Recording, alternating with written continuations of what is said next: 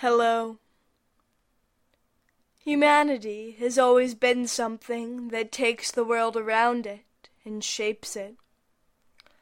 We have a vision for how things should and will eventually be, whether it is a stunning artistic triumph that twists the known interpretation of life, or a technological advancement which remolds the way humanity as a whole exists. Us humans have a knack for changing the flow of life. Humans are tinkerers. Humans are filled with a sort of boundless curiosity, and also a boundless requirement to always be doing.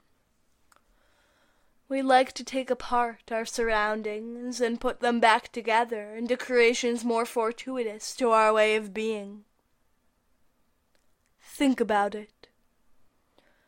From the advent of agriculture to splitting the basic blocks of life as we know it, we seem to be perennially forcing the world to adapt to us, for better or for worse. I would not go so far as to say that the essence of humanity is to change the surrounding features of existence, as any generalizations about human nature are to be avoided. But it is true that humanity has a habit of taking the now and making it into a previously unimagined future. Yet it is not just humanity as a whole that goes through the process of making the world adapt to them.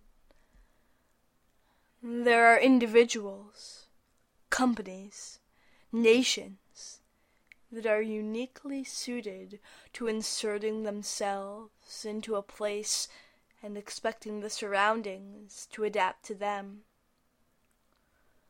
Take a person whose face has adorned the cover of magazines, whose words and actions have been immortalized in countless photographs and videos, whose name has been uttered by newscasters, political speakers, and household conversationalists the world round. Whether it be in a good light or a damning one is unimportant. His name is Jorge Mario Bergoglio, better known as Pope Francis. Whether or not one agrees with his positions, it is apparent that he is someone with full confidence in what he believes, and someone who will not let the opinions of others dictate his undertakings.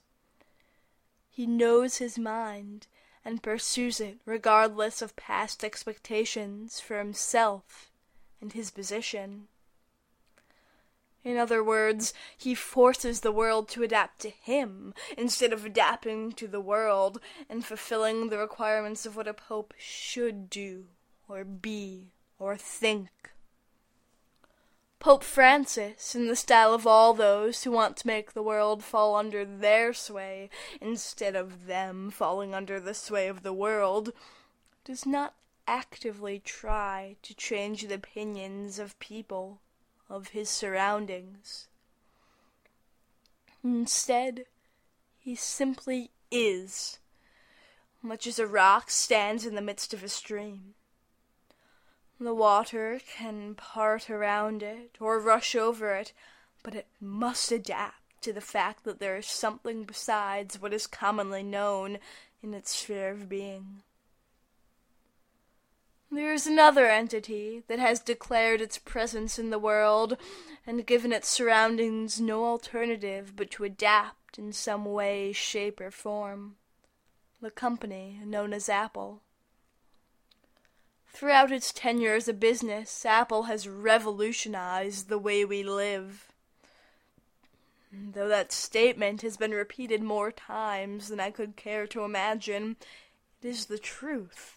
And it is the simplest way to grasp the countless shifts in our existence that we owe to that single company. Apple placed itself at the forefront of technology and inserted touchscreens, laptops, and the storied smartphone into the consciousness of the world. The way that many live now revolves around that idea of constant connectedness which has been promoted by the company with the name of an innocuous fruit. Apple pushed its product and its mode of living. Be connected, have the world at your fingertips, never want for information.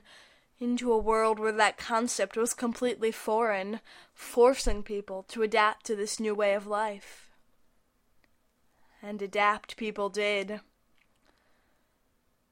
This mode of being that humanity has been set in, that of forcing the world to adapt to their wants and their needs, has catapulted the human race and everything around it to staggering heights, and led to unbelievable innovations and inventions that would not have been accomplished had their creators thought of the wants and needs of the world now, instead of the requirements of what might be. Yet, as with all things, this silver lining possesses a cloud wrapped around it. We force the world to adapt to us, but sometimes we must adapt to the world instead. There's an old adage. It states that one cannot be too brittle. One must bend, otherwise they will break.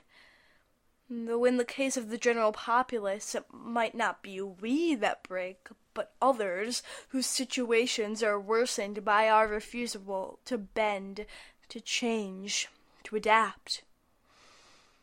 At certain points in time, we must be the ones who change, instead of the ones instigating the change.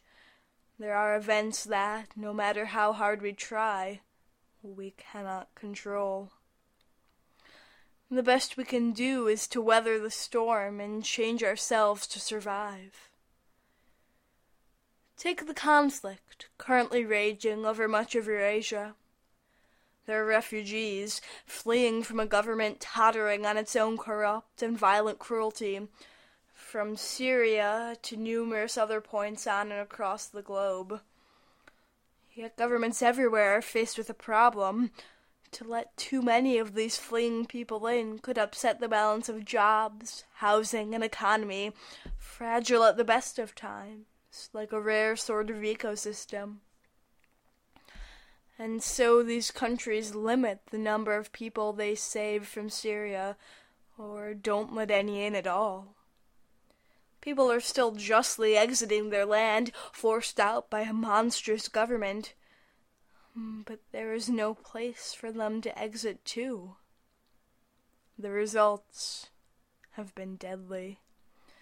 Drownings in the Mediterranean, hellish camps set up simply because there's no alternative. These people are seeking help, yet many countries believe it is impossible to give it to them.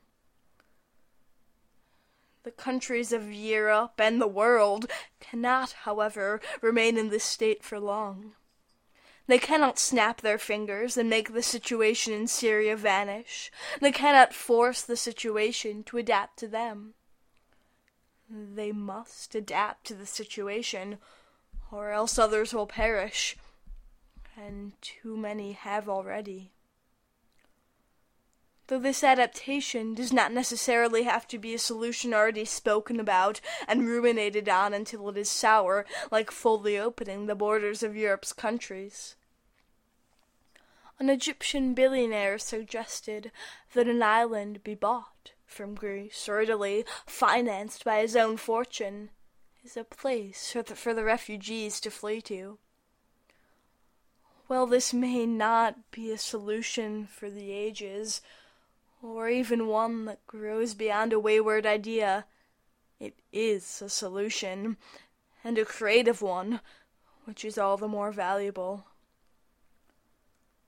This man decided to adapt to the situation instead of throwing his hands in the air in a futile attempt to make it adapt to his needs.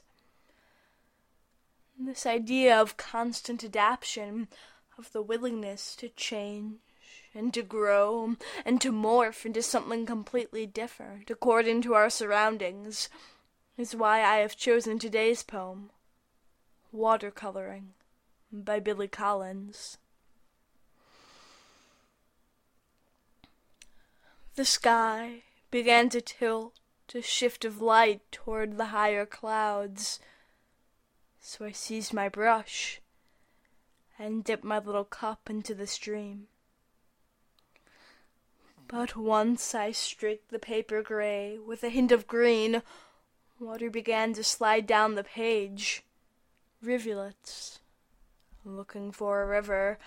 And again I was too late, and the sky made another turn, this time as if to face a mirror, held in the outstretched arm of a god. Collins' watercolors constantly change, constantly shift, constantly grow, and if he could not adapt to their beautiful fluidity, then there can be no conclusion to his painting, no satisfaction to his work. We must embrace that ideal of change, but walk the fine line between self-adaptation and that of the world. For we must stand tall with all our ideals, our beliefs like the Pope, and introduce the radical into the expected like Apple. Yet we cannot become so brittle and set in our ways that we break, or others break. Introspectiveness is the key here. One must catch all the subtle clues of the world around them to decide when to adapt and when to be adapted to. You cannot do this without a silent mind and a silent tongue, if only for a few seconds, a few minutes each day. Look at the place existing around you, not just the events that shake the minds and souls of thousands and millions of people, but the personalities and occurrences of everyday life, too often set in the shadow of these larger affairs. Everything matters. Everything's a clue when to bend and when to stand tall. Adapt. Be adapted to. And above all, explore precisely what a moment of quiet can bring. Questions? Comments? Concerns? Contact me at explore.silence.podcast@gmail.com. And please, if you feel this podcast made a modicum of difference in your mind for a fraction of a second, share it with someone.